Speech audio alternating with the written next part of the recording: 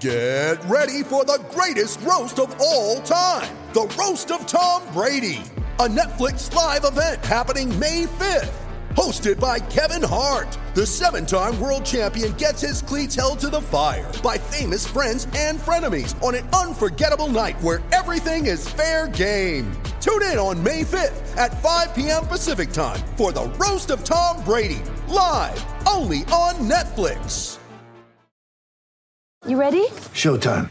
On May 3rd, summer starts with The Fall Guy. Let's do it later. Let's drink a spicy margarita. Make some bad decisions. Yes!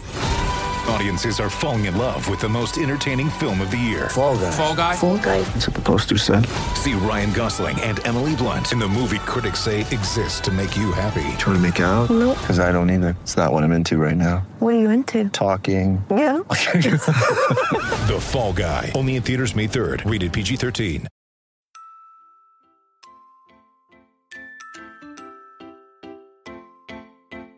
Uh-huh. I just feel like I've been around the block, ripping up fantasy stock, working around the clock. Look at the view from the top. Researching rookies a lot? No, I just be listening to pods, yeah. One in particular, I'm just a messenger, let me just pass on the rock. Browning, brunning, pruning, pronouncing ain't what he's doing. What he's doing is not losing, but infusing you with new things. And there's Dennis the Bennett, yeah. The man is a menace, yeah. Building a dynasty, some of the finest things. Promise you, you won't regret it. Sly as a fox, cultured in pop. Give him his props. Here is a thought, here is a box. And you cannot compare them at all, so don't even try. Careful with the news, but when you use a take, I take up Tony Fire. I mean Dyer, because anyone else is a huge mistake. Whoa. Fantasy round table, fantasy round table. Yeah. Fantasy round table, come take a look at the crown, baby. Hey, fantasy round table, fantasy round table. Woo. Fantasy round table, come take a look at the crown, baby. Go.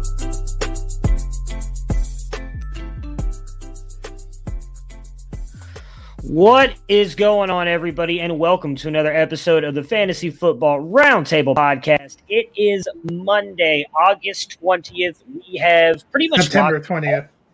August 20th, September 20th. What's the difference, right? We have almost finished up week 2 of the NFL season. We've got one game left tonight. Probably won't be nearly as good as most of the games we got yesterday, unfortunately. As always, though, I have Matt and Dennis here with me as we're going to recap all of the week 2 slate of the games here. Gentlemen, how are we doing?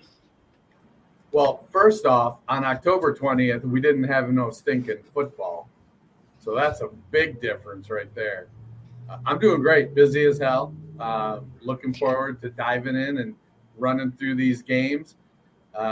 I appreciate you going on a little bit late while I was finishing off my big heap and serving a crow about Rondale Moore. So I was clearly wrong on that, dude. Look, clearly wrong. I didn't pay that much attention because I know a lot of my fantasy scores didn't go well. But I think what's important is I'm already that was a great visual. I'm already 13-2 and picking. What's wrong? I didn't, my head was itching. That's all. No big deal. So we will break down all of the games that have happened. Obviously, we already talked about the Thursday night football game. We did that on Friday. So we will jump in here now. Really quick, before we do that, though, Dennis, do you have something you want to tell the listeners? I would love to tell the listeners, boy. See what kind of day it's been for me? I think you're contagious. I hear you.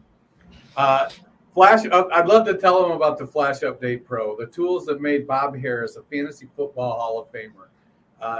If you go to footballdiehards.com, you can get the Flash Update Pro, a full suite of tools to make managing your fantasy teams so much easier. There's rankings, there's configurable cheat sheets, mock drafts, consistency tools, target distribution. Hell, they're even sending me a report every week telling me who I should be looking for on the waiver wire, because they know, well, Dennis plays a lot of Dynasty. He's probably not too clued in onto what the hell a waiver wire is. So Bob's keeping me on task there. Use code Roundtable for an additional 15% off the already low price of $24. That's code Roundtable for an additional 15% off the Flash Update Pro at footballdiehards.com. All right, let's jump in and break down week 2.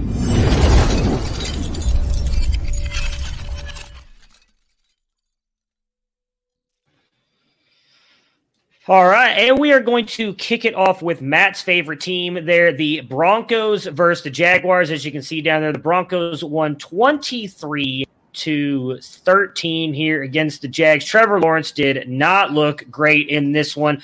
12 targets and 9 receptions for 159 yards. Matt, is Courtland Sutton back? Yeah, and, great to be 2-0, and Teddy Bridgewater has looked better than I expected, so I don't want this to come off as taking a dump on him. But Courtland Sutton's day actually could have been bigger if you watched the game.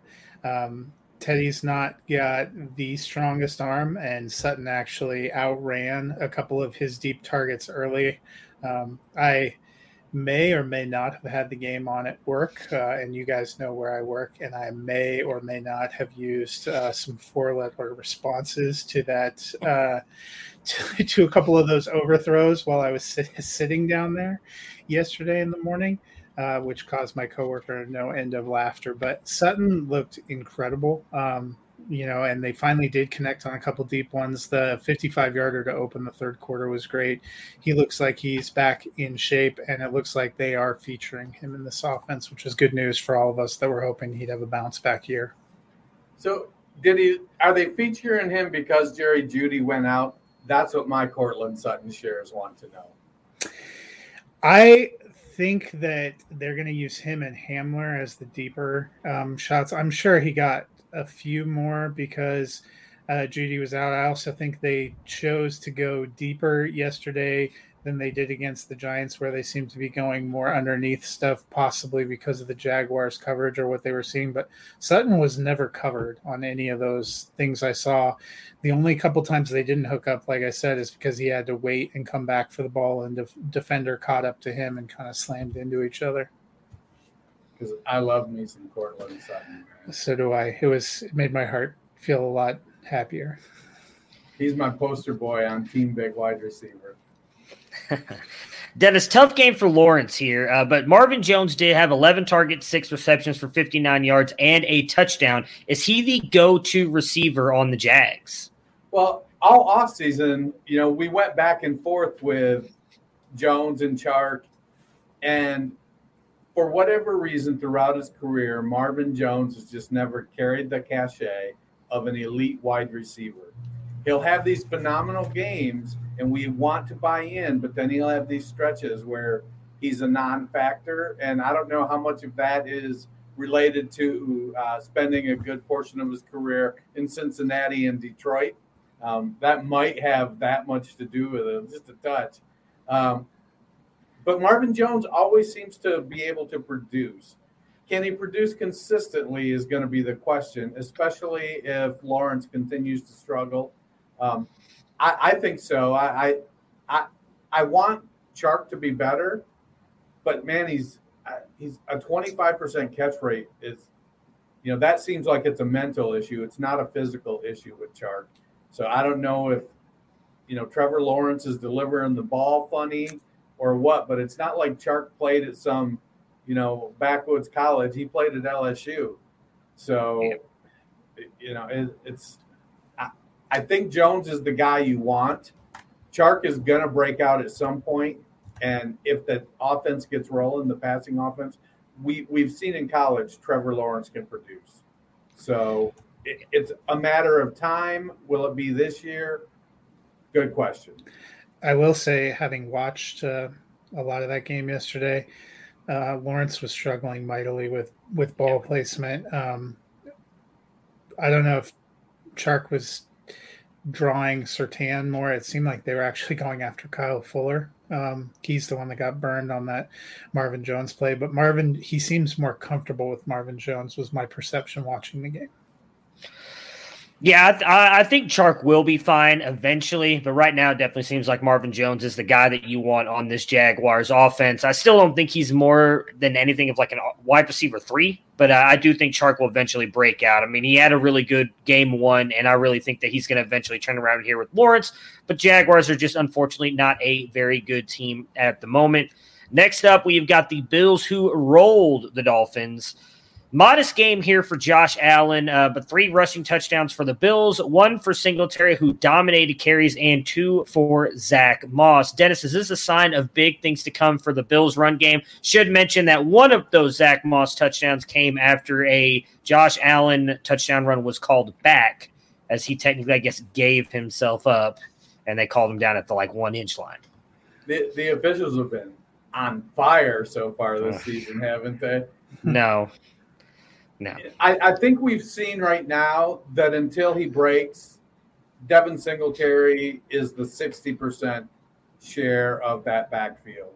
And Moss is going to be the 30% share, with Breida taking 10. If Singletary gets injured, then I think it switches. They're not afraid to use Moss. And I could see Moss eating into a bigger share.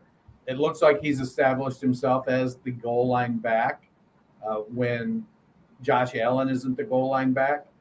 So I think it portends well for Devin Singletary because he is the passing down back. He is going to get the most targets. So if he's getting 60% of the carries and 80% of the running back targets, I'm okay having Singletary as my RB 2-ish, 3-ish if I have to, at least until he breaks down.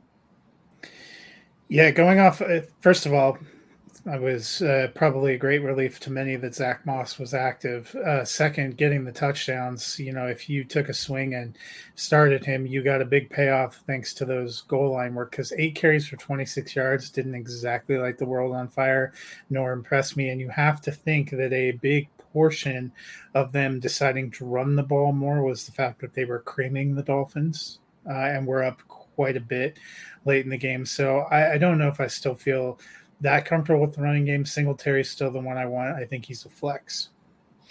Yeah, I mean, Singletary's looked good to kick off the season. A lot better than I thought he was going to. I really kind of viewed him as an afterthought in that backfield, and he has definitely come on strong here. I'm really surprised and happy for him. He was a guy that we liked coming out a couple of years ago, and then really just hasn't been able to put it together. Maybe that was the injuries, who knows, but he is definitely looking a lot better right now. Matt, Tua got injured early in this game, and the Dolphins never seem to recover. If he misses time, should we be worried about the Dolphins? And do you think the Dolphins revisit the Watson talks? We should mention, if you don't know, Jacoby Brissett is the quarterback of note if Tua does miss more time.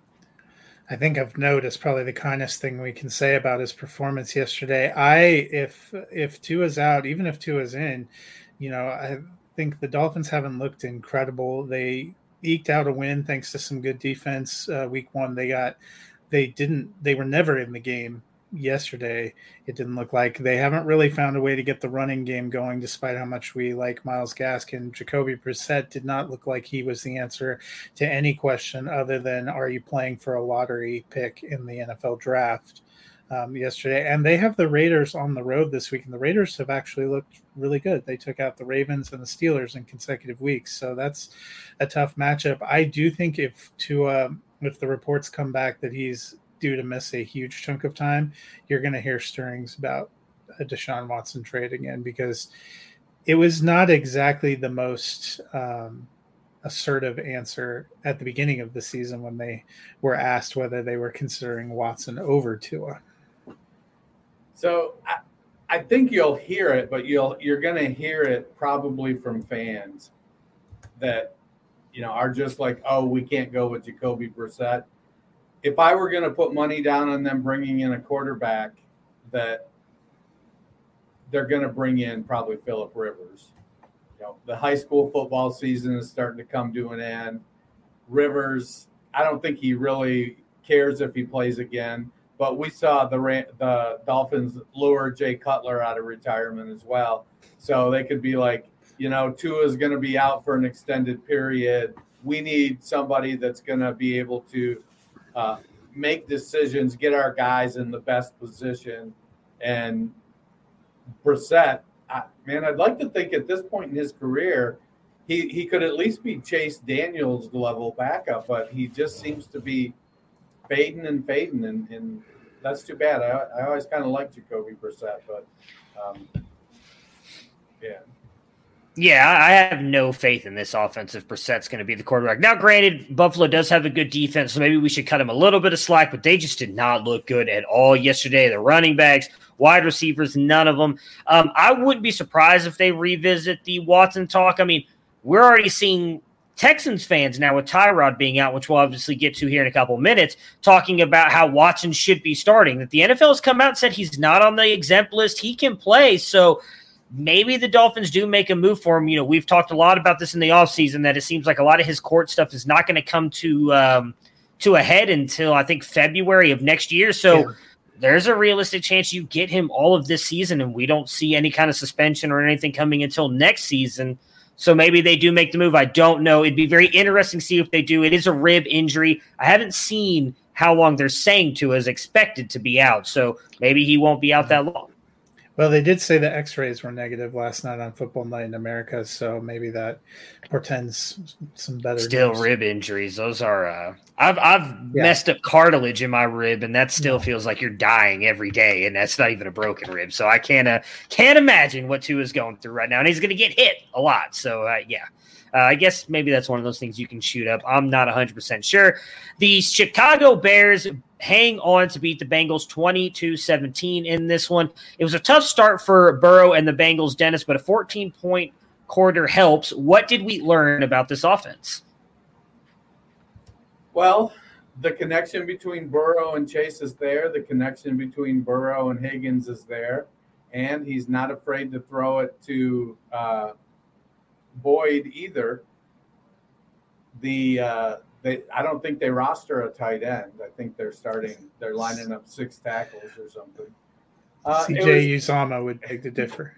It was a disappointing game for Mixon. I know the Bears are purportedly a pretty decent defense, but I would have liked to have seen a little more offense out of Mixon. But I think the Bengals are make it through 2021 without getting our skill players killed. And I wouldn't be surprised if whoever's the coach next year triples down on offensive linemen early in the draft and just goes out and drafts a bunch of offensive linemen to restock, to get that line rebuilt. Ever since they let Andrew Whitworth go, it's been just a train wreck. Yeah, I think the same thing. The offensive line probably is still a work in progress. This offense as a whole is a work in progress. They have some talented pieces. There's going to be some growing pains. I think they're going to have some fun games like we saw last week, and they're going to have some games where it's more of a struggle. So I don't think they're right there where you can feel rock solid about what you're going to see from the Bengals offense week to week. Yeah, unfortunately, that offensive line kind of cost Burrow a couple of those interceptions yesterday. One that tipped off his hand, another one kind of the same thing, or tipped off the defender's hand. The one thing I'll say is that magic seems to be there with him and Chase. I mean, that they just seem to find that connection. I think Chase is almost moving to a you start him every single week kind of thing. He's, a little bit lucky on the touchdown play. The defenders did hit each other, but still, I mean, the magic's there, baby. That LSU magic has made its way to Cincinnati, and you got to like it. On the Bears side, Matt, Andy Dalton was injured, and Justin Fields came in. The Bears held on to win. Fields looked okay, I think is the nice way to put it. Do you think they stick with him no matter what? They said that it is a knee bruise. We've seen some quarterbacks have been able to play through that. Some it's taken a couple weeks to come back. So what do you think this week? They get the Cleveland Browns in Cleveland. Who are you expecting the starting quarterback to be for the Chicago Bears?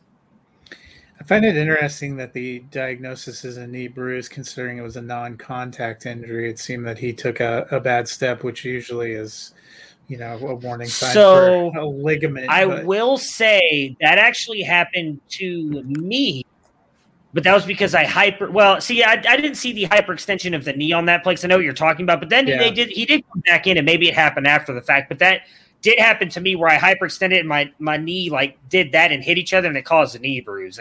But it was because I stepped in a hole in the middle of a field and my knee buckled. He could also have gotten banged around on a previous play, and it was just that step did it. But somebody said on Twitter last night that the Bears defense bailed Nagy out. I actually think it might be Andy Dalton's injury bails Nagy out because he has seemed unwilling to make the switch, and I think this injury would be a perfect way to let Justin Fields start. And we talked about it before. Once he starts, I don't think you take him off.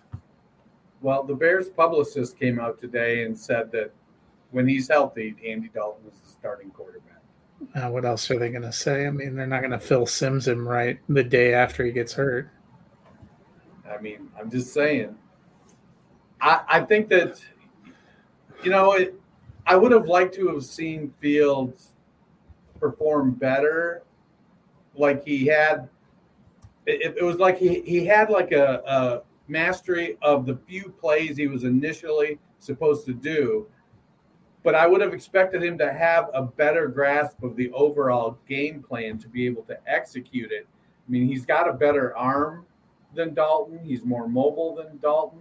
So, in Cincinnati's defense, I don't think, they're not tricking people. It isn't loaded with high-end talent. So it was a little disappointing in that performance. Yeah, I watched a lot of that once Fields went in. There was a lot of drop passes. And I don't want to give Fields any excuses because he also did not play well. Like I said, I watched most of that once he went in. He definitely missed some throws, looked a little skittish back there, had the fumble that he got lucky to recover. But Allen Robinson dropped a touchdown. Darnell Mooney dropped a big play. So I don't want to put it all on Fields. The one thing I'll say on him not knowing the playbook, I don't know how much he's actually gotten with the first team, though, either. That's kind of going to be one of my big questions. They're probably throwing Dalton out there a whole lot. I don't know how much Fields gets to work with them. I'm sure he knows the playbook, but running with that first team and working with them and practicing with them, I think matters. So if he is given the job, and I think that I don't know if he'll be given the job, but maybe Andy Dalton needs a week or two to rest that knee, and they throw Fields out there, and if he plays well enough, I mean, the Browns' defenses looked okay, not great. I mean, they gave up 21 points to the Houston Texans of all teams. So I think Fields could go out there and still have a pretty good game coming home to Ohio there. So very interesting if they do put him out there. We'll see. We'll wait and see more of the news here on Dalton, obviously, as the week progresses and whether or not he will start for the Bengals again. Bengals. He used to start for the Bengals. For the Bears against the Browns. Speaking of the Browns, they won 31-21 over the Houston Texans. Matt, Texans and Tyrod got off to a good start, and he was looking really good, but then he leaves with the injury. Davis Mills comes in, looked okay. Do you think they roll with Mills, or do they test their resolve with Watson? The report now coming out is Taylor will be out for at least 4 weeks. Yeah, and David Culley got asked or did a press conference today, and preemptively I heard the clip on NFL radio when I was driving home, said before anyone has a chance to ask, Deshaun Watson will be deactivated this week, as he will be every week this season. And that sounded pretty firm. So I think it is Davis Mills. It's going to be – and who's their next quarterback, Jeff Driscoll? They're probably going to have to bring somebody back because I think they probably have somebody on the practice. Yeah, Driscoll was the guy they picked up. I mean, I'm not sure the Texans are trying to win. So right, so they don't have anything to gain by. So right now, currently on their active roster, they do not have another quarterback. They're going to have to activate somebody. It's just Tyrod, Davis Mills, and then obviously Deshaun Watson. Mills, I think, given the situation, he probably did okay. He's not going to have the mobility that Tyrod Taylor has. They spent, a 4th-round pick on him? Yeah. 3rd, I think. They drafted him way too early, regardless of where they drafted. I was thinking there was no quarterbacks left. Yeah, I was thinking 3rd, and I thought, no, that's too early. It must have been a 4th. But I think you're right. I think it is a 3rd. So obviously, it only takes one team to fall in love. We've seen that with player after player after player. And given that the Texans did not really have any earlier draft picks, no, they drafted him in the 3rd, and he was their first draft pick, wasn't Yeah, he was there. Nico Collins was their first draft pick. Oh, okay. Was it? I thought they took Nico Collins after him. I'm almost positive Davis Mills came first because I remember all of us talking crap about the Texans using their first pick on Davis Mills of all people. I could be wrong, but I'm almost positive he got drafted first. Took Davis Mills, the third pick in the third round. Yeah. It's a so Mills could come in and with a full week go out and be serviceable. It's not a full week though. They play Thursday night against Carolina. Yeah. Well, I mean, he got a head start. He played yesterday. So, on the plus side of things, the three running backs in Houston are like RB 33, RB 35, and RB 37. Hey, so Philip Lindsay has played quarterback of fantasy points there. I wanted, my whole feeling after halfway through that Browns game was, man, the Texans are scrappy.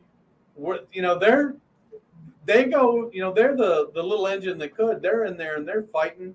They're like, they've been backed into a corner and they're coming out swinging. If they get their ass whooped, they get their ass whooped, but at least they're going down and taking their pride with them. And, I don't know if they'll be able to keep doing that with Mills, being a very untested rookie. So it's going to be interesting to see what they do. I don't think, declining a penalty and punting on third down or whatever the hell Cully did, or make it instead of accepting the penalty and being 3rd and 10, declining the penalty and being 4th and 2. It's probably not the best thing from a coaching perspective. So, they've got that going for them. Also, did anyone have Davis Mills starting an NFL game before Trey Lance in the pool? No, I don't think so. I'm not sold that Davis Mills is going to be able to do anything. I've watched his career at Stanford. It wasn't great. He was a very high prospect coming out of high school, so he did have a lot of injuries, though, in college. Maybe that's what held him back. I will say he didn't look horrible, but I don't know that I'm betting on him. I think the only player – I wonder what this even does to Brandon Cooks, who's been phenomenal to start off the season as well, if he's the one that gets affected more than this running game here with Mills. Dennis, it was a slow start for the Browns as well, but they rally and get the win. Should we worry about Baker and the pass offense, especially now knowing we will miss Jarvis Landry? They say week to week, but a lot of the doctors and everything, they are doctors technically. I follow on Twitter said it's likely that he'll miss 4 weeks or he won't be fully healthy and ready to go for at least 4 weeks. So it's Peoples-Jones, it's Higgins, it's Schwartz, it's Njoku, Bryant Hooper. Yeah. Kareem Hunt, Nick Chubb. It is what it is. It's going to be a team that can score some points and grind clock. I don't know that they're going to have come from behind ability. Come from a field goal behind, maybe. Come from a touchdown behind. Now I'm getting a little bit questionable. The defense is going to have to step up and make some plays, create some turnovers, some short fields. But we know Baker has this charisma and this ability to motivate people. And I feel like Peoples-Jones and Schwartz and Higgins, those guys are going to go out there and they're going to do what they need to do to get the job done. I feel like Peoples-Jones will slide right into the Odell role. You'll have Schwartz as the deep threat, and Higgins will step into the Jarvis Landry role. Maybe even Njoku takes some of that short work and continues his quasi-breakout. Am I worried? Of course you're worried. You lost your top 2 wide receivers. But we are a run-first team. I was bummed. I looked at I was calling for a 100-yard game from both Chubb and Hunt this week. Yeah, hopefully Odell will be able to play week 3 because that would help relieve it a little bit. I liked what I saw from Demetric Felton. They do have good. Hunt. The tight ends have been really good. So I think there are some pieces. They may not have the most robust passing offense, but if the running and defense can keep him in there, I think Baker's making enough plays to with what he has to make it work. Yeah, we definitely need Odell back. And speaking of Baker, can I have a minute here? Look, Baker, I love you. And I talked with Mr. Barry, Andrew. We're on a first name basis, so I'm gonna say Andrew. I've talked with Andrew, and I know we haven't paid you yet. You're the guy, and we love you. If you throw an interception, for the love of all things holy, please do not tackle the guy. I don't need you knocked out. I was crying Sunday. It was not pretty. Everybody was making fun of me. I need you. All right, I cannot lose you. This is a big season for us. We cannot go back to being 4-12. So please, when you throw an interception, just let's calm it down. Let the other guys. So it's how Odell got hurt. If they got to run it in, they run it in. Who cares? We'll be fine. Let's not get hurt. So that's all I've really got to say on that. I was not really thrilled with that. Thought the season was over. May have broken some things. Now, obviously, that was a little bit premature, but it was not pretty for like 5 minutes there Sunday. Even Kareem Hunt was like, "Hey, man, next time let me tackle him." Look, no offense. Was Case Keenum. He's like, "Oh shit, I'm actually have to go." So play. was I. So all of Cleveland was panic stricken. They're like, "Wait, who's our backup again?" So it was.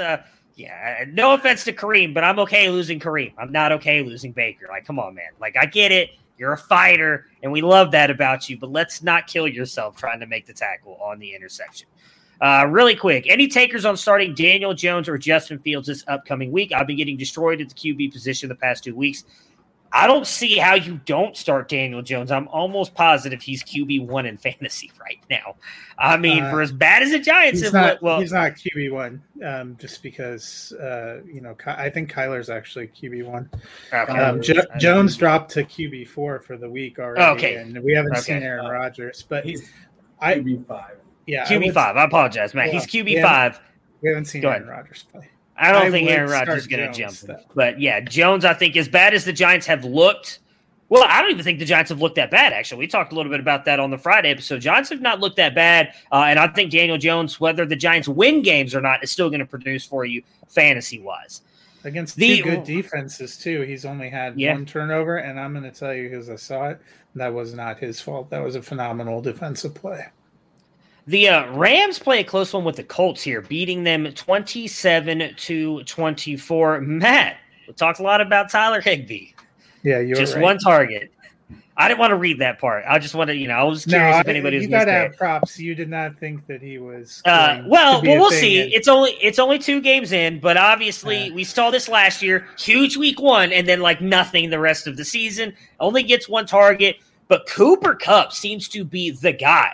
So not just Higbee, are we starting to worry about Robert Woods as well? Because he has not done – I thought he was going to be the guy for Stafford, and it clearly seems to be the Cooper Kupp show. I don't know if I'm worried about Woods. He got 9 targets yesterday. Caught 5 for 64. He didn't have a huge game, but he's getting targeted. He and Kupp do seem like the best. Kupp has seemed to have an incredible relationship. I think he has great potential to stay top 10. Woods will probably still shake out in the wide receiver 2 arena. Yeah, I mean, like you said, Woods had 9 targets and 2 carries. Kupp had 11 targets and 1 carry. Kupp just converted 11 of 9, and Woods only converted 9 of 11, and Woods converted 5 of 9. And then Kupp had the 2 touchdowns. But clearly, on the way out the door, Jared Goff placed a call to Matthew Stafford and said, "Hey, take care of my boy Cooper while you're there. He'll do you a solid." Kupp looks amazing. He's doing a fantastic job. Higbee, man, Higbee just crushed me in my DraftKings lineups. It just, I had Higbee. At least you didn't bench Gronk for him. I had Higbee in 4 lineups and Troutman in 1, and I think between the 2 of them, they had 2 targets. 1 target. 1 target. If Troutman didn't get any, did he? If you'd have listened to this dude named Matthew Bruning on the Fantasy Football Roundtable, he would have told you, don't go with Higbee. Fade him. I don't think he's going to do it. But, Dennis, Zach Pascal gets another touchdown and 12 targets, 8 receptions. Oh, wait, I'm sorry, but 12 targets and 8 receptions for 123 yards for Pittman. Do we feel better about his role in the offense with Wentz having 2 ankle sprains What do you think this offense will look like with Jacob Eason possibly starting next Sunday? Well, the more the merrier, I guess, when it comes to ankle sprains. Gosh, I don't know.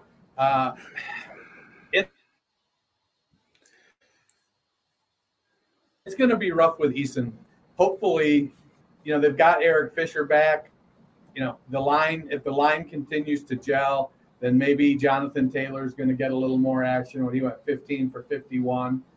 So if Taylor can take some of that pressure off if Eason is playing. And Eason just needs to throw it near Michael Pittman. Just get it near him. He's big. He's 6'3". Just get it near him. He'll go get it. He wants to show that he's, every bit as good a ball player as his dad. So he'll go get it. Get it out there. Let him go get it. Don't stand there too long. I'm not worried too much about Pittman, but I do feel like this is going to be an offense that really only can – if Eason's the quarterback, they probably can only support one higher-level pass receiver. Yeah, we talked that on Friday. The Rams defense was set up in a situation where they were almost daring the Bears to run, but it looked like they actually went back to more stacking the box, which would be an indication they weren't worried too much about Carson Wentz beating them. The only good news for the Colts and for people who are rostering Colts players that they would like to start is the Colts are playing the Tennessee Titans, where the defense is still just a rumor in week 3, but I would imagine you're going to see a lot of the defense just tamping down, trying to stop Jonathan Taylor and saying, hey, Jacob Eason, go ahead and throw it, because he didn't look very good when he came in. He wasn't incredible in the preseason. They don't have Sam Ehlinger. He's still out with a knee injury. So it's either Eason or Brett Hundley. I find it hard to believe Carson Wentz with a dual ankle sprain after breaking his foot and having surgery is coming back. Dude just can't stay healthy. I don't know why you don't throw Brett Hundley out there then. We don't need that. He can manage an offense. He can manage an offense. I mean, I wish we could have seen some more dump-offs there to Jonathan Taylor. It seemed like that receiving game kind of almost went away completely here in week 2, which is a little bit disappointing. He did get intercepted on a yes, I know. Shuttle pass, Carson Wentz. So maybe throwing it short wasn't good for him. I don't know. We should give some credit to the defense for diagnosing the play. Maybe it was just an excellent. No, he threw it right to the defender. It seems to be like a thing now. Everybody wants to copy the Patrick Mahomes little quick shuffle pass, and defenders are just like, oh, well, thanks. And so, yeah, I don't know about that. I don't know. I need Jonathan Taylor to step it up. I'm not really thrilled with he was bailed out by the receiving work in week 1. He has not really looked good running so far. I think he's at 3.6 yards a carry, which is one of the lowest in the NFL right now. It's not looking great. They need Quentin Nelson and Eric Fisher to be healthy to open some holes. I know he'll be fine, Dennis, but we're in week 3 already, and I am 1-1. I need some wins, baby. It's not looking good. Oh, no. There goes my mouse. I need him to step it up because I'm throwing shit over here because I am unhappy with the way Jonathan Taylor is playing. All right. The Patriots roll the Jets in this one, 25-6. Matt, who do you trust to start from the Patriots offense? I think Mac Jones has looked competent, but for fantasy purposes, doesn't seem like he's putting up big numbers, and that probably has a little bit to do with they still don't have an inspiring receiving core. We had hoped we were going to see one or both of these tight ends really pop, but it does not seem like that's been the case so far. I think really, honestly, the best plays are Damian Harris and James White. Yeah, I don't disagree with that at all. I think the issue, though, might be I feel like either of them can get game scripted out if for some reason Miami or New England has to run. They're in a position to grind clock, or if they're behind, then it may be a James White game and not so much Damian Harris. But they are the two guys, them and Mac is a low-end QB2 in Superflex for a matchup play. You have to kind of look at it and see if you think he's going to throw close to 30 times, then maybe you throw him in. If not, until a couple of those wide receivers step up. Isn't N'Keal Harry supposed to be coming off IR or something soon? Does that matter? Mac Jones did throw it 30 times and got a little over 6 fantasy points. Problem with him is he's not going to run. I almost feel like he's a high-end QB3 with potential upside. Harris looked good. I mean, hey, he got that one touchdown with a nice long run, breaking like 13 tackles, and that's what you like to see because that's probably the only way he's going to score touchdowns. But I'm with you, Matt. I think it's really just James White, and if they could just get Jonnu a little bit more involved, I'd feel better starting him. But right now, I'm kind of with you. It's just Damian Harris and James White. Dennis, Zach Wilson looked bad, throwing 4 interceptions, just a bad day, a sign of a long season to come. For the young rookie, he does get that vaunted Broncos secondary next week. We talked a lot in the preseason and the offseason about what the expectations were for Wilson and for the Jets, and none of us had real high hopes for them. I mean, granted, we had higher hopes for the Jets, I think, than the Jags and the Texans, but that may have been unwarranted. They're every bit as bad, I think, as the Jets or the Jags and Texans. He's going to go through some stuff. It's living and learning right now. He's getting some OJT all season. And it's going to be I don't think there's any situation I could see myself starting Zach Wilson. I think you're starting to look, if you're in a super flex league and he's your QB2, I think you're starting to look at positional players to see who can get you 7 points. Yeah, I know Felix loves Zach Wilson, but many people had some questions about how he was going to fare. New York, not the easiest place to play. It had to have been a bitter pill for Jets fans to swallow to see Sam Darnold going for 300-plus yards and leading his team to a 2-0 start, while Zach Wilson had as many interceptions as completions for a while there. I don't think it's going to get better anytime soon. They're on the road in Denver. Denver really confounded Trevor Lawrence yesterday, picked him off a couple of times. He only went 14 of 33. I think it's going to be a long season for Jets fans. Yeah, could have had Justin Fields. All right, San Francisco and the Eagles. The 49ers win 17-11 in what was a just weird game altogether. Matt, we didn't see much of Trey Lance while Jimmy G had a strong day throwing and ran for a touchdown. Is he the guy in San Francisco for the time being? I think he is. The teams looked good. They're 2-0. He isn't turning the ball over. He did, fairly well rushing. We talked about it before. When he played a full season, the last time he played a full season for the 49ers, they ended up in the Super Bowl. I think a big question for the 49ers has been his health and long-term. Could they find somebody who's more dynamic? I think we've seen that they were interested in potentially having Trey Lance learn this season, and the way Jimmy G's playing, I don't see any reason why they need to rush that process. I mean, they've done everything Kyle Shanahan said he wanted to do with the Garoppolo-Lance pairing. I think the issue is that we listen to what he says about running backs, so we don't believe him about quarterbacks either. Yeah. But he's doing basically what he said.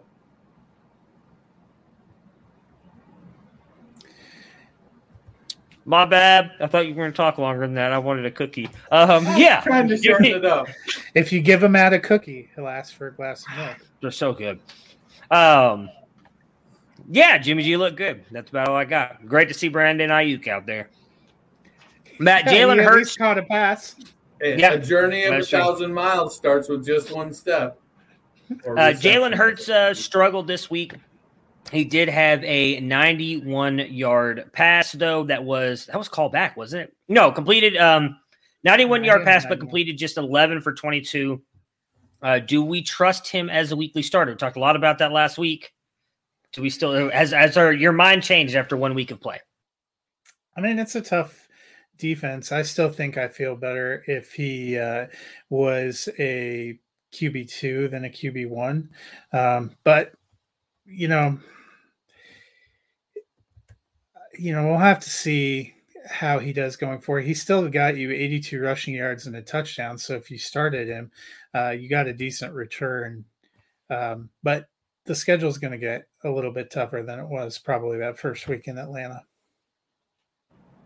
Yeah, Hurts has upside, and he's going to get it through running while he grows into the quarterback passing. It is what it is right now, though. There were concerns about his anticipation with the throwing. He looked great against Atlanta, but that 70, 80 yards, I think, is what we're going to need to see out of him each week to be a startable quarterback in Superflex. Yeah, I think the rushing is what's still going to keep him up there. I mean, he definitely did not look that great, but San Francisco, I think, still has a very good defense. We've kind of forgotten about it because of all the injuries they had last year, and obviously the comeback by Detroit last week in the third and fourth quarter. But I still think overall San Francisco's defense looks pretty good. It was just a weird game yesterday. Even San Francisco struggled to get the ball going. I don't know that Philly's defense is that good. I think there was some weather stuff going on in that as well at times. So overall, I still think Hurts is going to be a QB1, mostly because of as well the rushing upside. It was great to see what he did passing the ball there in week one, but I don't know that will continue. Overall, though, still a very good quarterback. Next up, speaking of a good quarterback, Derek Carr has been on fire to kick off this season. Throws for 382 yards after going for 435 on Monday night. Matt, are the Raiders for real? You were the one who I believe had them the highest out of the three of us. Yeah, they're a little better than even I expected. But I think they have looked pretty good. They're getting some pretty good passing numbers. And yesterday it wasn't all about Waller. Henry Ruggs may not have been our favorite player, and I may think he's a little limited, but he has been pretty decent at the one thing that he's really good at, which seems to be getting behind people and getting down there. They definitely stunned the Steelers. They get what's likely a banged up Dolphins team this week. They seem like they're in a good position to start 3-0, but with the Raiders, it's not how they start. It's been how they finish the last two seasons, and that's what I think has to be a little bit of a concern as we hit the midseason mark.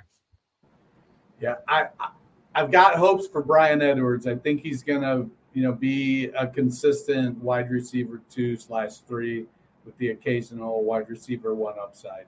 Ruggs is going to need to continue to get open. I think if he can get open and build that confidence in David Carr, then he's going to get more opportunity. But as it is right now, he's no higher than number 4 on the pecking order. He's behind Hunter Renfrow. He's behind Edwards, and everybody is behind Waller. I was probably, I would have liked to have seen a little more out of Edwards. It was nice to see Ruggs get the big one, but I'm looking for a Michael Pittman-esque game out of Bryan Edwards here in the next couple of weeks. Well, I mean, Edwards did have a 30-yard touchdown that was called back due to holding on the offensive line, which was a little bit of a phantom holding call, if you ask me. It really was not, in my opinion, at least a major holding call. So Edwards would have had a much better day. Obviously, had that gone his way. I'm with you. I think he's going to start stepping up. It was nice to see Ruggs get involved. I liked it more just because John Gruden was so excited when they hit that play, and it was a beautiful throw by Carr as well. I've been very surprised with how good he's looked. I mean, he like Matt, you said earlier, he's done this a lot to kick off the years. Can they sustain this? It's going to be fun to see because, like I said, I don't think any of us picked him to make the playoffs, but Matt, you definitely had them having a much better season than Dennis and I did. Another middling offensive game for the Steelers here, Dennis. Is the offensive line holding them back? Yes.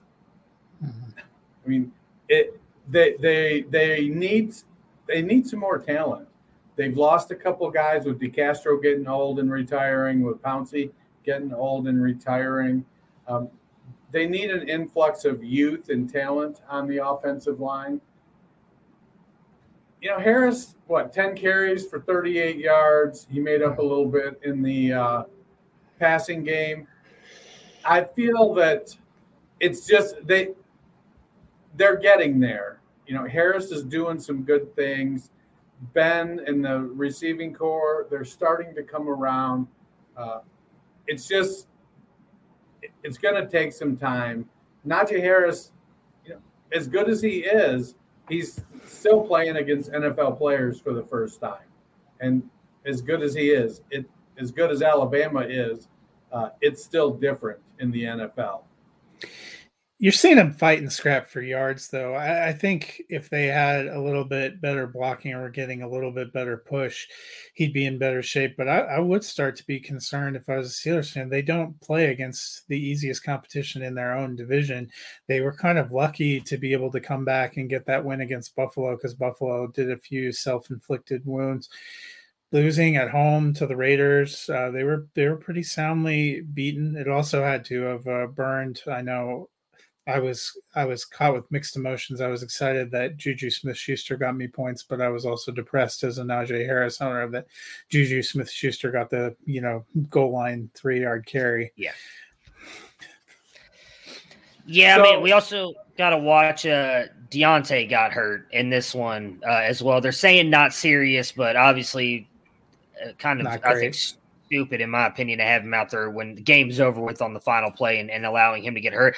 While the offensive line hasn't looked good, I will also add, neither has Big Ben. I watched a lot of that game yesterday. He was missing throws, making a lot of dumb throws. I don't think we're going to see a rebound of that guy like maybe we thought we were going to. Just not a great game all around. I'm really worried, not just for him, but for this Steelers offense. So we have one game left in week 2, and now it's time to review the tape and get ready for week 3 with DraftKings Sportsbook, an official sports betting partner of the NFL. To kick off another action-packed week, DraftKings is giving new customers. That's like you guys. Are you on DraftKings? No? You're new customers. I'm there. I don't get it. I've been using DraftKings for a couple years now. Had a pretty good week this week. But a new customer, sign up, bet $1 on an NFL game, and DraftKings is going to deposit $150 worth of betting credits into your account. If Sportsbook is not available in your state, DraftKings still has DraftKings. Stumbling on this one. If Sportsbooks are still not available in your state, DraftKings still has huge cash prizes up for grabs all season long with daily fantasy contests. DraftKings is giving all new customers a free shot at millions of dollars in total prizes with their first deposit. Download the DraftKings Sportsbook app now. Use promo code TPPN.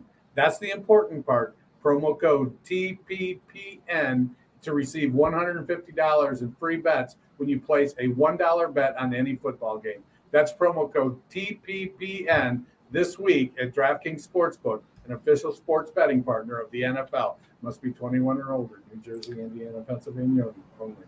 New customers only. Minimum $5 deposit, $1 wager required. One per customer. Restrictions apply. See DraftKings.com/sponsor or /sportsbook for details. Gambling problem? Call 1-800-GAMBLER or in Indiana 1-800-9-WITH-IT. I feel like calling 1-800-GAMBLER right now just to see what they would do. Also, Draft Cooks would be an incredible reality show where you would find the guy to make your tailgate food. Oh, I love some good tailgate food. That's a good call. You should copyright that really quick because someone listening might steal that from you.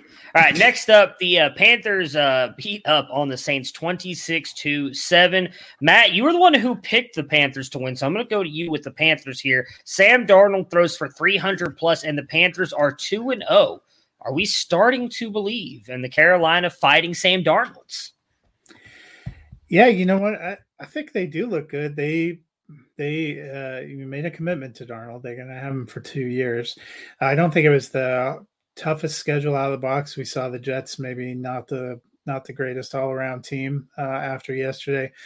The Saints looked really flat, but Christian McCaffrey is there producing. Sam Darnold looked good. He had a good connection with DJ Moore. He developed a connection with Dan Arnold, the tight end they got. Robbie Anderson, Terrace Marshall got involved. Brandon Lystra, good thing we're not pronouncing anything. He got the ball, around. They have a pretty easy week 3 game as they're going. It is a short week, but they're going to the Texans and probably facing Davis Mills. They have a chance to get off to a really great start. that will, I think, give them a chance to maybe finish above 500, be in the playoff mix. I think Sam Darnold is settling in nicely in that offense. I did hate that Brandon Zylstra caught the touchdown pass. And after week 1, I was like, okay, Dan Arnold isn't going to be a thing. But now after week 2, I'm like, well, can Dan Arnold consistently be a thing? I'm not asking for like 10 targets, but if we can get him 5 targets every week, I think Dan Arnold can be a consistent top 15, top 18 tight end. Yeah, I mean, Joe Brady saving another quarterback's career. I mean, just looking at what he did for Teddy Bridgewater last year to get him to Denver, did you know?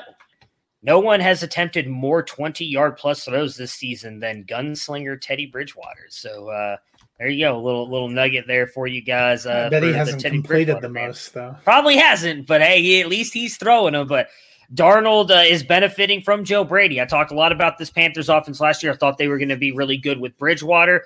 Said Darnold is a better quarterback. I was low on them, though. They definitely look like they are looking good. Dennis, we got bad Jameis this week. Is this going to be a consistent struggle? Was week 1 an aberration for Mr. Winston? I think both weeks were aberrations for Mr. Winston. I think the real Jameis is somewhere in the middle, decent yardage, couple touchdowns, but a couple interceptions here and there. He's gonna take some chances. I think he gets a lot of flack for being a turnover machine at times, but he's a turnover machine at times because he takes chances other people just won't. And I think if I want a gutsy quarterback, there's a time to shut it down and turtle up. Jameis is missing that gene, but sometimes, you got to take the good with the bad, and he's gonna be just fine. Give him some opportunity. He developed a little more rapport with Marquez Callaway this week. Little Jordan Humphrey caught a pass.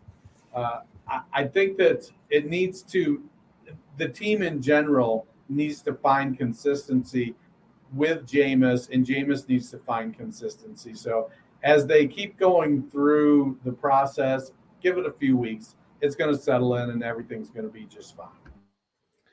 Yeah, you also got to wonder, did the Saints catch the blowout flu from the Packers during that post-game handshake in week 1? Because they certainly rolled out and looked flat as hell on Sunday. I mean, nobody looked good. Even Alvin Kamara, 8 carries for 5 yards. I mean, it didn't look like they could do a lot. They have some roster issues, but I think Dennis is right. Jameis probably somewhere in the middle. He didn't have to throw a lot, and it didn't look like they got challenged a lot in week 1. I mean, only 20 completions, 5 touchdowns, probably skewed a little bit. I think it's going to be an up and down season for the Saints, to say the least.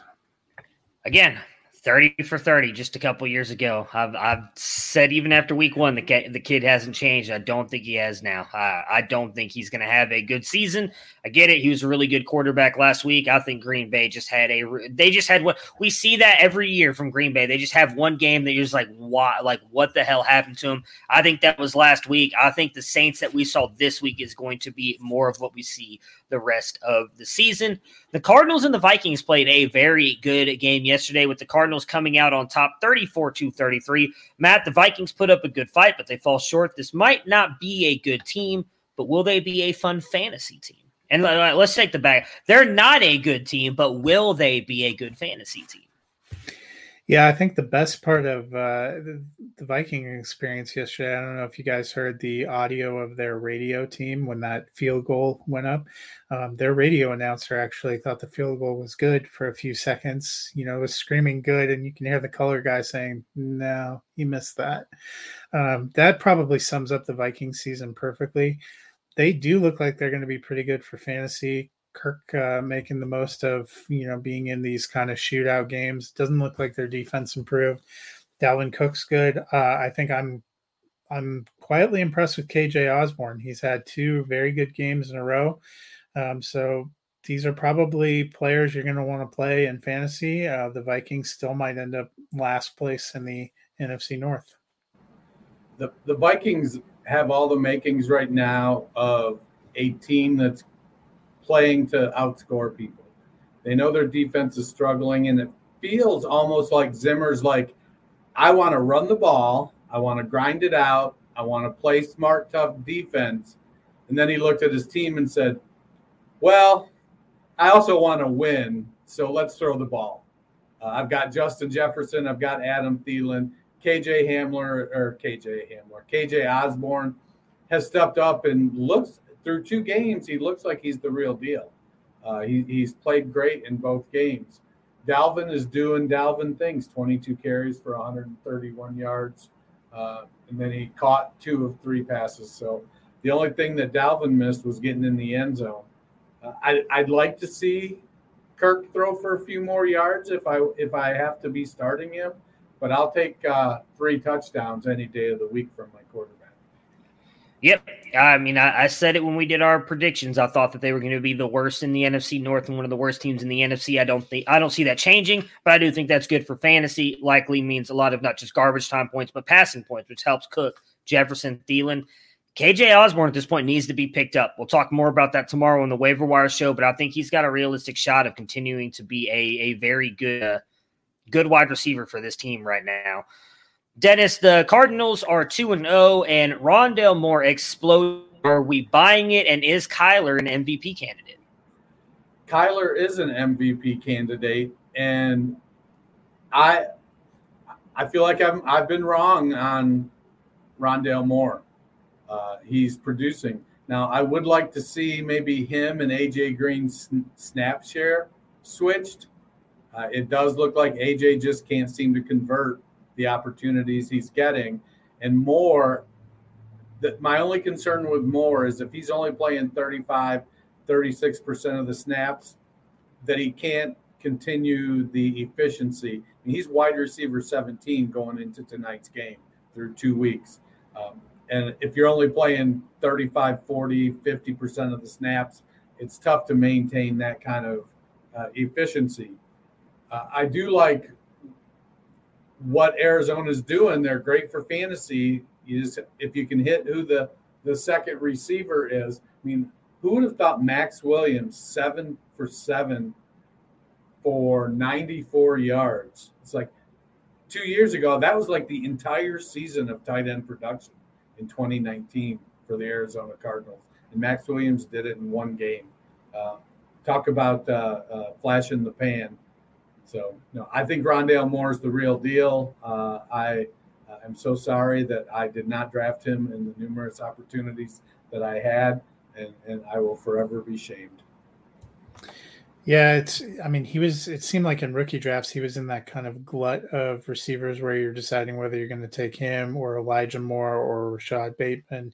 And so far, Rondale looks like he was the steal. He may not be getting a huge snap percentage right now, but he's leading the team in targets. He has one more target on the season than even DeAndre Hopkins. I think that's a sign that his production will probably lead to increased play. He seems like he's going to be a decent play with some decent upside going forward. And yes, I think Kyler is an MVP candidate. Absolutely is. I feel like I was just a year early on my predictions here for the Cardinals. Loved Kyler last year, and I love the draft of them drafting Rondale Moore because I think Cliff Kingsbury will use him correctly. I would not be surprised if over the next couple weeks he starts to overtake A.J. Green with the way he played. Cliff Kingsbury was already talking him up, saying this is what I was looking for in my wide receivers. So I would not be surprised if he continues to get more snap share.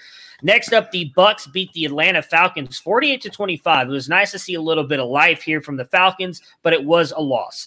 Matt, do we feel more confident about the passing game pieces? And how about the split between Mike Davis and freaking Cordero Patterson of all people?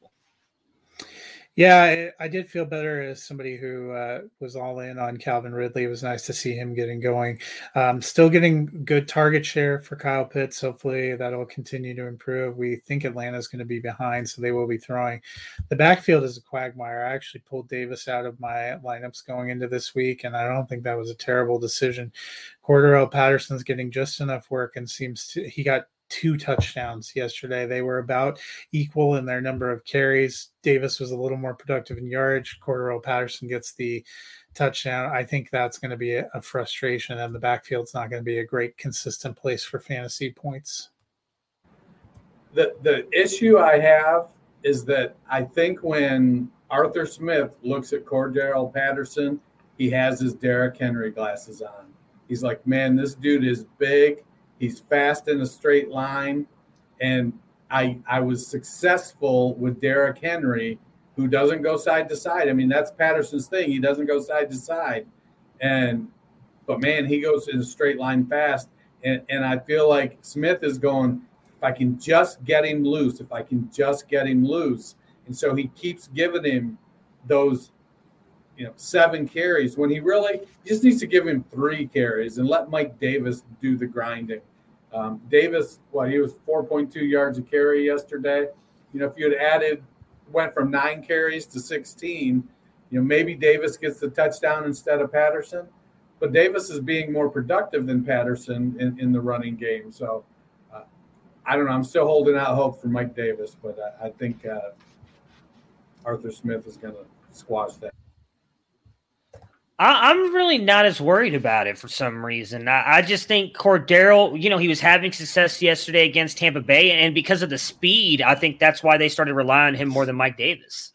Tell us you don't roster Mike Davis without telling us you don't roster Mike Davis. Well, I don't roster Mike Davis. I refuse to have him on any of my rosters, but I really am not. Your lack of concern. Well, I'm just saying, I'm really not. I wouldn't be surprised if Mike Davis goes back to next week having like 16 carries and Cordarrelle getting like 6 or 7. I think they're going to continue to use him, but I don't. Again, he was productive yesterday, as you just mentioned, against a very good Buccaneers defense. I just think it was because of the way Cordarrelle runs. He brings you a little bit something different to that offense. And let's be honest, he's a better pass catcher being a former wide receiver. So I think that's why they went to him. Dennis, how do you feel about the Buccaneers backfield? Rojo involved, Fournette involved. I'm pretty sure I had a couple carries for him yesterday. What are your thoughts on the Buccaneers backfield? Well, I felt like it was going to be a Rojo bounce back game. And it was not. I felt like they were going to be able to run at will over Atlanta, and Atlanta said no. I mean, both backs had averaged almost over 4.5 yards a carry, but to only run the ball 17 times, I don't know. I get it. You've got a great passing game. It is probably one of the top, if not the top in the league. The backfield is going to be problematic. I feel like it should be, when they're grinding it out, it should be Rojo. But I don't think Rojo is still bounced back from the fumble, and Arians is still holding that over his head. It looks like Fournette's been better as a rusher and receiver. I think he probably has low-end flex appeal for me, and that's it for the backfield. Yeah, I am right there with you. Next up, the game we thought was going to be a blowout ended up not being so. Dallas wins 20-17 over the Los Angeles Chargers. Dennis, should we be worried about the backfield split between Tony Pollard and Zeke? Does Tony Pollard have standalone value? Yeah, I think at this point, Pollard is definitely flex worthy with upside. I think Zeke is going to continue to get his touches. They still have offensive line issues, and Zeke does not have the escapability he used to have after, 1,000 carries or however many absurd carries he's had. He doesn't have that escapability, but he does still have good power, and he can still be productive. But I do think Pollard is a flex-worthy candidate on a weekly basis. Yeah, I agree. I think Tony Pollard has developed standalone flex value. It seemed like they're splitting work, and I don't know if that's maybe also to try to keep Zeke fresh for what they hope to be a playoff run, but I think that puts a little bit of a cap on Zeke's ceiling too. Yeah, I mean, Zeke wasn't bad yesterday. 16 carries, 71 yards, 4.4 per carry, and a touchdown. Just Pollard was just more explosive. And that's why I'm not as worried about it. I think Pollard he looked a little bit better yesterday, had the touchdowns. Obviously, they did come out at the beginning of the year and said they were going to kind of manage Zeke's workload a little bit for the playoffs because they wanted to go on a playoff run. So that part does worry me a little bit. But Zeke still got a lot of the work. He just kind of, I think, didn't get as lucky with the touchdown. And then obviously, I think if I'm almost positive, Pollard got more receptions than Zeke yesterday. He did. And that's the one thing that worries me because I think Zeke had 2 catches yesterday. You want to see more catches for Zeke, especially because Dak is not running a lot. That's my biggest thing that I am worried about. Pollard, I do agree, though, probably has flex value. I don't know that he's going to be quite as good as he has been the past 2 weeks. I think he comes back to the pack a little bit, but he definitely has some flex value. Pollard only had 3 catches. It wasn't like Pollard had 9 catches. He had 3 to Zeke's 2. 3 targets to Zeke's 2 target. Both of them. The question was, did he have more catches? The answer is yes. That is true. More catches. That is technically the question I asked. But he also had 4 again in week 1, I believe, if I remember correctly, for Pollard. So it's just the fact that they seem to be using him more because I think Zeke only had 1 or 2 in week 1 as well. I want to see Zeke be more involved in the passing game if possible. Matt, Mike Williams had a team-high 10 targets and a great game, 7 for 91 and 1. Is he in for a big season? I mean, Joe Lombardi talked about it all offseason. None of us believed him. Should we have listened to him? Yeah, I mean, I think he's definitely should be in consideration for wide receiver 3. The way he's going, he could be in wide receiver 2. I mean, Williams has consistently flashed. It's always been about consistency and health with him. There's never been an issue with talent. And right now, he's playing consistent and he's playing healthy. As long as he can stay healthy with Herbert, I think he's going to have a great year. Keenan Allen, also great year. Yeah, I'm all in on the Chargers offense. Justin Herbert for MVP. If Mike Williams can stay healthy, he's going to finish as a wide receiver 2 this year.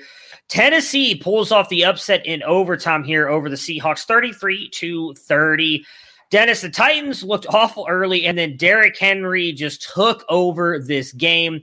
The Titans got Henry going, Julio going. Have they figured it out on offense? It looked like it. I mean, they went into the toolbox, and apparently whoever was in it last took everything but the hammer out of it. And so they took the hammer and they went to work. So I'd like to think that Vrabel was like, look, man, you're getting too cute. I know you want to put your own stamp on the offense, but Arthur Smith showed run Derrick Henry. And if you can't run Derrick Henry, I'm probably going to get a new offensive coordinator. So they ran Derrick Henry. Yeah, I think the biggest criticism last week and the first part of this week was the play calling, and they seem to have gotten that figured out. I was also impressed. Derrick Henry was pretty active in the passing game, got 6 for 55, which is not something you always see. But the Titans, I think, got it figured out, and they get the Colts this week. It's going to be an important early game in the AFC South. Yeah, I would just like to Tennessee fans, you're welcome. Last week, I questioned Derrick Henry's role in the passing game. I said he wasn't going to get any pass catching because they were going to be behind against Seattle. Again, clearly, Derrick Henry listens to this podcast because every time we shit on him, dude comes out and just has an amazing game. So just for you Titans fans, I'm going to do it again this week. But about me, royal we, royal we all don't talk. The we. Oui, yes, oui. Isn't that the French saying, yeah, whatever? French. Anyways, yeah, oui. Who cares? Tyler Lockett was incredible, Matt. Again, are we underrating his potential with the Seahawks? Yeah, I mean, we thought DK Metcalf might have the explosive plays this week, and it was Tyler Lockett again. He is off to an incredible start. He's a very good talent. He may be the Cooper Kupp to Robert Woods here in Seattle. My Scott Fishbowl team loves it. I can tell you that. Yeah. I mean, Lockett has always been good. I don't know that he's been as inconsistent as he's perceived as being. I think he has been more consistent. He's really good, and I think he pairs up really well with Metcalf. And he does a lot of the same things Metcalf does. He just does them in a little bit of a different way when it comes to the deep ball. But Lockett's good. I think if you got him, you ride him.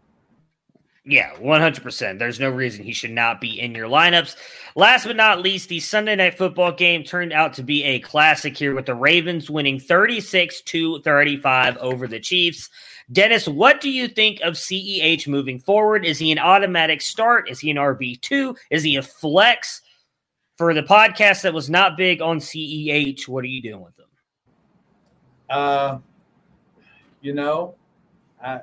If I can avoid it, right now he's a matchup play. And even then, it's the matchup being none of my other guys match up better with the teams they're playing. So I guess I'm forced to start CEH.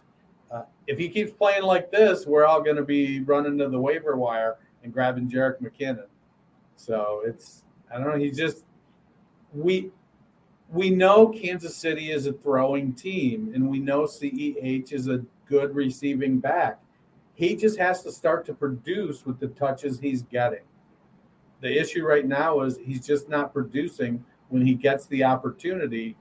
And then you've got these other guys, Hill and Kelsey. Hill didn't have a great game, but Kelsey, Robinson, other guys are being productive, and he's not. And right now, I don't know. I think you have to take a look at what your other options are, but I don't think it's crazy to sit him on the bench. Yeah, I mean, he didn't get any targets last night, which isn't great. He doesn't look explosive in the carries he's getting. Carries alone aren't going to be enough to sustain value for the Chiefs. And Darrell Williams got the goal line carry and touchdown for the Chiefs. So I would be very concerned, especially because people that have him, especially in Dynasty, had to take him at the top of rookie drafts. Yeah, and we saw him struggle to get in the end zone last year. I said it on here. People were overrating that draft pick. They kept saying he was going to be the next Kareem Hunt. They forgot to factor in that Patrick Mahomes was not the quarterback when Kareem Hunt did what Kareem Hunt did. I've always said I think he's a low-end RB2 flex play, and that's exactly where I would keep him right now. Matt, the Ravens get the win, and Lamar looked like a solid passer and runner. How do we handicap the backfield for the Ravens? Are you comfortable starting anyone? Yeah, I think Latavius Murray has, probably, you're right, dropped into that Gus Edwards role. I've liked what I've seen from Tyson Williams. He didn't get any touchdowns yesterday, but I actually think he's moving into flex range for me. Yeah, Williams looks good. And, the unfortunate situation is that Baltimore was always going to use a few different backs. J.K. Dobbins was going to be the head, but Gus was going to get touches, and not just 2 or 3. Gus was probably going to be in the 9 to 11 carries per game. They run the ball a lot in Baltimore. Williams looks good, and if he can get his pass protection down, they'll be more apt to leave him on the field. He's big enough to be the goal line back. He's not quite as big as Murray, but he's 6'2", 215. So Williams is big enough to hammer the ball down there near the goal line. But, man, that game, I'm still stiff. That was great. Somebody called it. Oh, did you pick the Ravens to upset the Chiefs? Yeah, I'm 13-2 and pick them this week. Oh, I don't know. I picked the Cowboys. I picked the Ravens. All my upsets hit. I still think Tyson Williams is going to be the guy. Looked good last night. I think he looked good in week 1. Latavius Murray, I agree, is probably going to be in the Gus Edwards role here. So that will do it for us today, though. Enjoy the Monday night game. Hopefully it'll be a good one between the Green Bay Packers and the Detroit Lions. Matt and myself will be back tomorrow to recap the Monday night football game and go over all your waiver wire targets for week 3. Prepare for glory! I don't know if you got your